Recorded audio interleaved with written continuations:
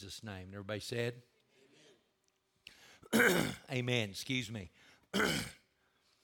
Let's go to the last week of the life of Jesus. Let's go to the latter part of the week. It's Thursday. It's Thursday evening. So it's the last part of the last week of the life of Jesus on the earth. He has less than 24 hours to live. He has the disciples go talk to somebody who has an upstairs kitchen and an upstairs room, and they meet there for the last time to have the Jewish meal called Passover. Another word is Seder. Now listen to me very carefully. The devil wants to put a fog of religion over all of this. You know, when you hear the word Last Supper, it just has a religious weirdness to it.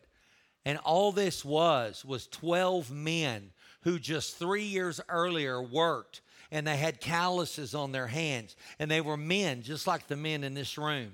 And they met with Jesus, their rabbi, and they met in an upstairs kitchen that somebody loaned them, and they celebrated the Passover the last time they would get together. Now, you remember what Passover is? You remember 1,500 years ago, the children of Israel are slaves in Egypt, and God is trying to get Pharaoh to let them go, and there's 10 plagues. And the last plague, God tells Moses, I'm going to send the death angel. And every firstborn child in every home, every firstborn animal is going to die. But here's what I want you to do. I want you to kill an innocent lamb and take the blood, and I want you to put it over the doorpost of your house. Put it above your front door. Then when that angel comes to your house, he will see the blood and he'll pass over you. That's what Passover is. You remember when John the Baptist saw Jesus at the Jordan River for the very first time? You know what he said? Behold the Lamb of God who takes away the sin of the world. They put the blood of a lamb on their doorpost. You've put the blood of the Lamb of God, the Lord Jesus Christ, over your doorpost. It's the last time they'll take communion, Passover. And it's the first time they take communion. Jesus institutes something with these Jewish men that's never been done before. He breaks bread and he takes a cup and he says, take and drink. This is my blood spilled for you. This is my body broken for you. And I'm going to institute a new covenant. And it was the very first time they did it. You and I did it tonight. 2,000 years later, we're still doing it. So they have a meal, they laugh, they talk. And then Judas gets up early and he leaves to go make a deal with the devil. They finish their meal and they go to the Garden of Gethsemane. Now, all the Garden of Gethsemane was a place at the foot of the Mount of Olives. And there were trees and it was green and there was water and there was grass. And it would be just like if you and I went to the park or if we went to a place at the foot of mountains where it's green and the air is fresh. And they went there many times. Jesus went there to pray. They went there and they hung out, and this was the last time they would go. And so it's getting dusk. It's Thursday evening. The sun is going down, and they go there, and it's cool, and they're lounging, and they've had a meal. And Jesus begins to pray, and he agonizes because he knows what's coming. The Bible says that he sheds great drops of blood. And then Judas, the betrayer, shows up. And he shows up with a guard from the Jewish temple. And I really want you to understand this. Okay, this does not involve the Romans yet. Okay, there was a Jewish temple with rabbis where they worshiped, and there was a guard at that temple, and that's who came. And it says that they came with clubs and with swords, and they were going to forcibly take Jesus. And we know what Judas does. He gives the betrayer's kiss. And then Jesus says, who are you looking for? And they said, we're looking for Jesus of Nazareth. And he says, I am he. And they all fall backwards. They fall on the ground. Literally, they're slain in the spirit. They don't faint. The power of God touches them, and they literally collapse on the ground. And Jesus has to wait for them to recover and to get up. Do you remember when Moses met with God at the burning bush, and he climbed the mountain, and he got up there, and he asked God, "Who are you?" And he said, "I am that I am." And that's exactly what Jesus told them. They said, "Who are you?" He said, "I am." What he was saying was, I am God. So then Peter gets all flustered, and he pulls his sword, and he cuts off one of the ears of one of the servants. And Jesus says, "Peter, put up your sword. We're not going to fight." And he picks the ear up off the ground, and he holds it up, and he heals it. It's supernaturally restored instantly. Can you imagine what they must have thought? So they take Jesus, and they take him to Caiaphas' home. He's a chief priest. And it's not a palace, but it's a palatial place because he's a leader. He's a chief priest, and he's well known. And he has a home, and then outside of it is like a colonnade. It's like a porch, and it's a beautiful place. Now it's about 10 or 11 o'clock at night. And they build a fire in the courtyard, and Peter's there with some other people, and they spend the night mocking, torturing, making fun of Jesus. They blindfold him, and they slap him, and they say, "Hey, prophet, tell us who slapped you." They pull his beard out. They just make fun of him. They mock him. They ridicule him. They torture him. I believe they would have killed him right there if they could have. But they couldn't because the Romans wouldn't allow it. They do this all night. At 6 o'clock in the morning, they take him to the palace, the Roman palace of Pontius Pilate. It's called the Praetorium. And Pilate must be an early riser because they go at 6 in the morning. And when they get there, then Pilate begins to interview him. He begins to question him, and he asks him, they say that you're the king of the Jews. Are you a king? And he says, "You say that I am." And he says, "I am a king, but I'm not a king of this world." And he says, "And if I was a king of this world, we would fight." Thank God he wasn't a king of this world because the fight would have been bad. So he questions him, and then Jesus says to him, "All those that know the truth, hear my words." And Pilate says, "What is truth?" Now here's what I've always wondered.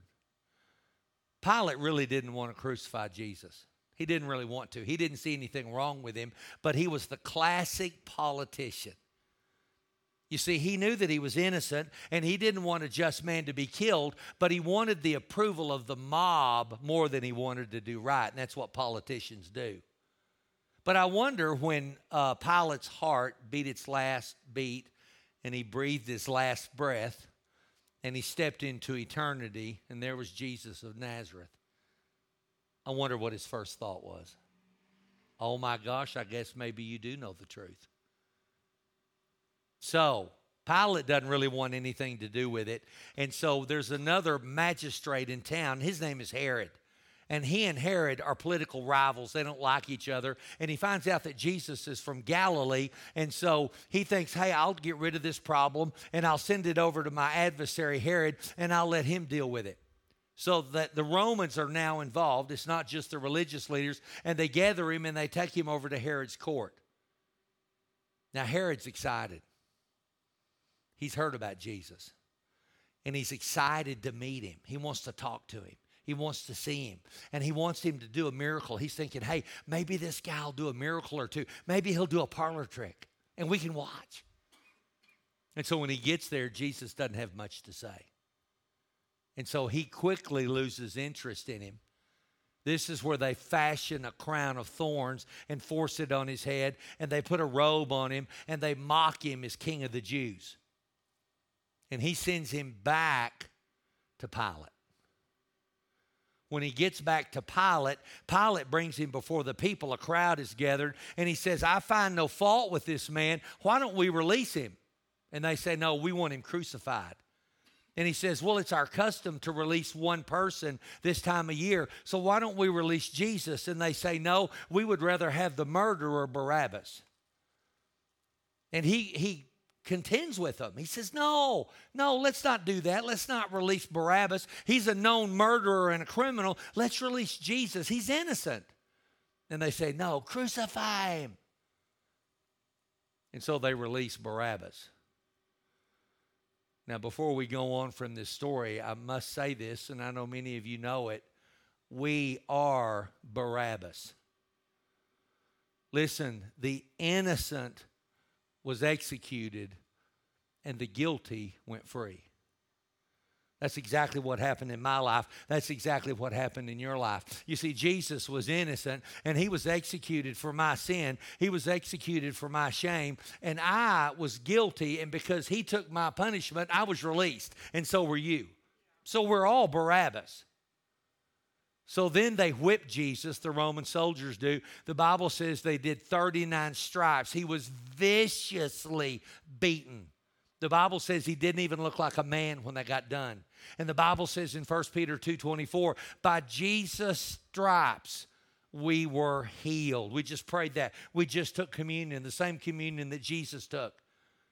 And it says that when he was whipped by those Roman soldiers mercilessly, his body was broken, his body was marred. Why? So that you and I could be whole. So then he's so beaten, he's been up all night, he's been mocked, he's been slapped, he's been tortured. He's so weak physically that he can't carry the cross. And they have to carry the cross outside of Jerusalem out to Golgotha. So they grab a man who's coming along the road, and they grab him and they make him carry the cross of Jesus. And Jesus walks behind him as he carries it. And they go outside the city gate to a place where they do public executions. Listen, the crucifixion was something that Rome came up with to control people. Okay, if I got out of line, if I was talking too much about things they didn't like, if I was politically a dissident, then they would crucify me out on the edge of town, and they would want every one of you to see it. So you'd be afraid, and so you'd shut up. So they take him out to Golgotha. It's called the place of the skull, because if you're back away from it, it's like the top of a man's head, and then there's two indentions where it looks like hollow eyes. And so from a distance, it actually looked like a skull. So they carry him out there. He walks out there, and they put him on a cross, and they nail his hands and his feet to a cross, and they crucify him between two known thieves. Now stop right here. Friday before Easter, in 2 weeks, 2 weeks from tomorrow, at 9 o'clock on Friday morning, Jesus is nailed to a cross. Here's what I'd like for you to do. I would love for you to put a reminder on your phone for 2 weeks from this Friday, and it go off at 9 o'clock that morning. Wherever you are, whatever you're doing, if you're at work, if you're at home, whatever you're doing that day, whatever's going on, I'd like for your phone to go off at 9 o'clock and remind you at 9 o'clock of this. Your Savior, the King of Kings, the Lord of Lords, is nailed to the cross at 9 o'clock Friday morning. And remind yourself. He's on the cross for 6 hours. But let's not go through it so quickly. Let's back up. He's on the cross. He's had nails through his hand, nails through his feet. He's mocked. He's made fun of. They put sour wine on a sponge and give it to him to get a drink. They say, if you're the Son of God, get down off that cross. One of the thieves says, if you're the Son of God, get down off this cross and help me. And another one says, are you a fool? Do you don't fear God? He says, hey, Jesus, when you come into your kingdom, would you remember me? And that thief, Jesus says to him, this day you'll be with me in paradise. So it goes from 9 o'clock until noon. And at noon, it becomes dark. Now, not dark like clouds. Not, you know how in West Texas, man, a strong thunderstorm can roll in, and the wind blows before it, and it can, how it'll get dark. And those thunder clouds will cover the sun, and it can almost seem dark. This wasn't like that kind of dark. It wasn't storm dark. It's like midnight dark. Okay, at noon, it becomes dark like night. And the Son of God is on the cross. Don't you think that had to scare them? I mean, don't you think it frightened them? It's like, oh my gosh, what is going on? He stays on the cross 3 more hours. Now, Passover's coming, and the Jews don't want him on the cross during Passover. So what they would typically do is, if you haven't died yet, see, when you die from crucifixion, you slump down and you can't breathe and you suffocate. And so you have nails in your feet. And so you push up on your feet, and you, even though it's painful, to catch a breath, and then you slump back down. And you do it over and over and over, and it's an agonizing, slow death. Well, they want you to go ahead and die, so what they would do is they would take a club and they would break your shin bones. And so, you're hanging on this cross, pretty much probably this high right here, and Eric would come up with a club and he would break my shin bones. Then that way I can't push up anymore because my legs are broken, and so I would die quicker. They broke the 2 thieves' legs. But at 3 o'clock, they didn't break Jesus' legs because he had already died. And the Bible says that his legs would not be broken, and that fulfilled a prophecy. When he died at 3 o'clock, there was a massive earthquake and lightning and storm, and it said rocks, boulders split in half. Tombs of dead people burst open, and people were raised from the dead. So there's people in Jerusalem. The priests are having Passover. Jesus is dying outside of town on Golgotha. It's been dark since noon. It's such a weird day. Now there's an earthquake and a thunderstorm, and Grandma, who's been dead for 5 years, walks down the street. Literally, dead people. They were raised from the dead and went into town. All of that happens when Jesus dies. And then the veil, which was the curtain that covered the inner court of the temple, is torn in 2. Now, let me just take a minute and explain that to you. There was a temple the Jews had, and there was an outer court, there was an inner court, and there was a Holy of Holies. So imagine outside where the grass is the outer court. This is the inner court. Then imagine if there was a curtain around this stage, this would be the Holy of Holies. And if I was a Jewish priest, I'm only allowed to come in once a year into the Holy of Holies, and I bring blood, and I put blood on the mercy seat, and then that pays for our sins for a year. Now, that's a real brief description of it. But if you're outside, you're in the outer court. If you're in here, you're in the inner court. And if you're behind this curtain, it's the Holy of Holies. The presence of God dwelled there. And there was a tall, thick curtain made out of mohair. It wasn't like a shower curtain. It was thick, a couple of inches thick, and it was heavy, and it was dark. And when Jesus died on the cross, there's an earthquake. It's dark. Dead people are raised. And that veil or that curtain is ripped in half from the top to the bottom. God himself got a hold of that curtain like a phone book. You ever seen anybody tear a phone book in half? God got a hold of that curtain, and he tore it in half from top to bottom. Now why? What does that mean? Well, here's what it means. It means God's presence was no longer in the Holy of Holies, but it was going to be in the hearts of men. Eric, your heart is the Holy of Holies. My heart is the Holy of Holies. What do you mean, Pastor? When you say yes to Jesus, the Spirit of God moves inside you. You see, I've got God on the inside of me. You have God on the inside of you. They did not have that. Now, we all know that God doesn't live here in this building. We've talked about it before. Now, we've built this building and we dedicated it to God, and I call it God's house because it's dedicated for worship. And when we gather in this place, the Bible says he's here with us to do whatever we need. But when we leave, it's not like God lives here. And hey, don't get up on the stage, man. Don't go in that building and get close to that stage, because if you do, man, lightning will hit you or you'll drop dead. You'll get killed. Man, because God lives up there, and only pastor can go up there. Because, man, the living God is there. No, it's not like that. We know that. Listen, you're the Holy of Holies. Isn't that amazing?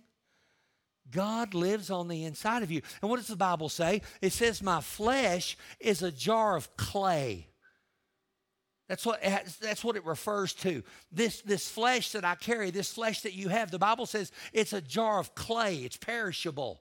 Listen, if you break your flesh bad enough, you can't stay here. You die. You have to leave. Isn't that right? Okay. My brother was in an airplane crash, and it destroyed his body. It damaged him so bad, he died. He died. His spirit left his body. Why? Because it's a perishable jar of clay, but on the inside of me is God. He doesn't live in the Holy of Holies anymore. He doesn't live in church. He lives in me. He lives in you. So at 3 o'clock, they take Jesus down off the cross because the Jews don't want him on the cross during Passover. And so they take him off, and he and Nicodemus and Joseph of Arimathea take his body, and they wrap it in cloth. That was their tradition. You know, we embalm. They didn't embalm like we do. The Egyptians did, but they didn't do that. And they would wrap him in cloth, and they had a borrowed tomb, which was hewn out of a rock hillside.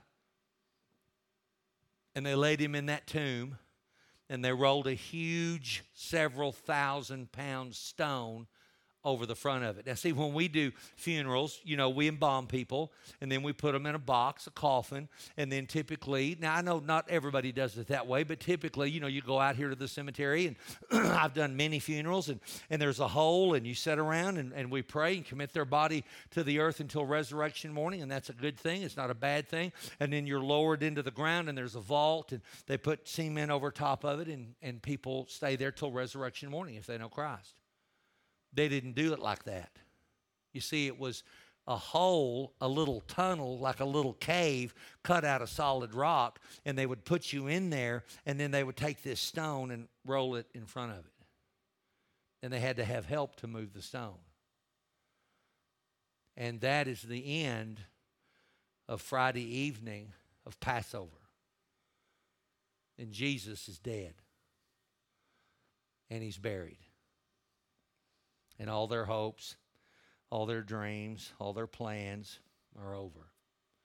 And those 12 men who gave up their jobs and gave up their lives to follow Jesus and who thought the kingdom was coming, they're afraid. They are afraid. They're afraid the Romans are coming for them next and they're going to die. And eventually several of them do die. But a lot of them go into hiding. They go back to work. They go back to fishing because they're afraid. Because Jesus of Nazareth is dead. But he doesn't stay dead. Wednesday in Power Kids, we did a children's Bible story, and it tells this story. And it ends with Jesus dying and being put in the tomb. We haven't watched the story yet of resurrection. We're saving that till the week of Easter for Power Kids. And so we finished the story, and Jesus dies, and this little boy comes up to me after the service, and he says, Hey, I thought Jesus comes back alive. I said, He does. He does. Yeah, he does. He just hadn't yet in Power Kids. We're going to do that next week. But I was blessed by that he knows the story. Now listen, the story that I just told you, I think it's so important that every one of us know this story by heart. And I want you to put a reminder on your phone 2 weeks from Friday, on Good Friday, and I want it to go off at 9 o'clock. And I want it to remind you that your Savior is on the cross. Then I'd like for you to set a timer to go off at noon. And when it goes off at noon, remember at that moment it became dark as night.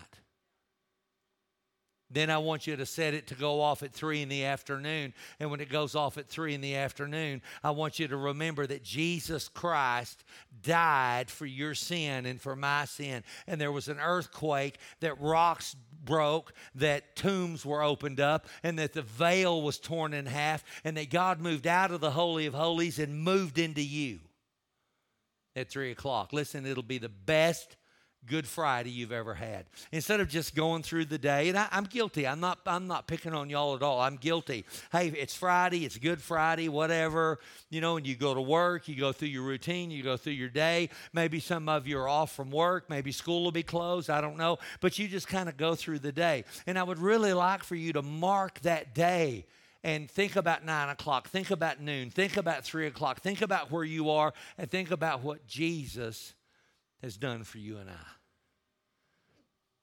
on the road to the cross. Stand up and let me pray for you. Father God, I'm so moved by your love and by your grace.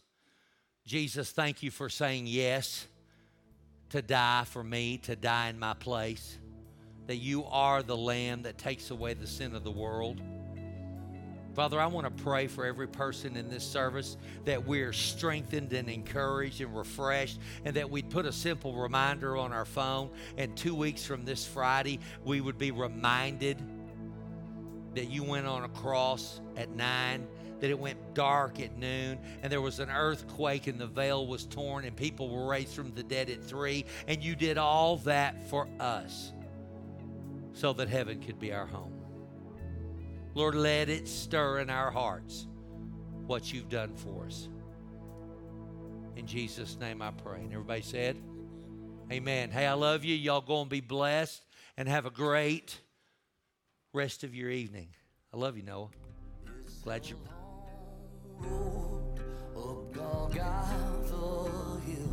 It's a long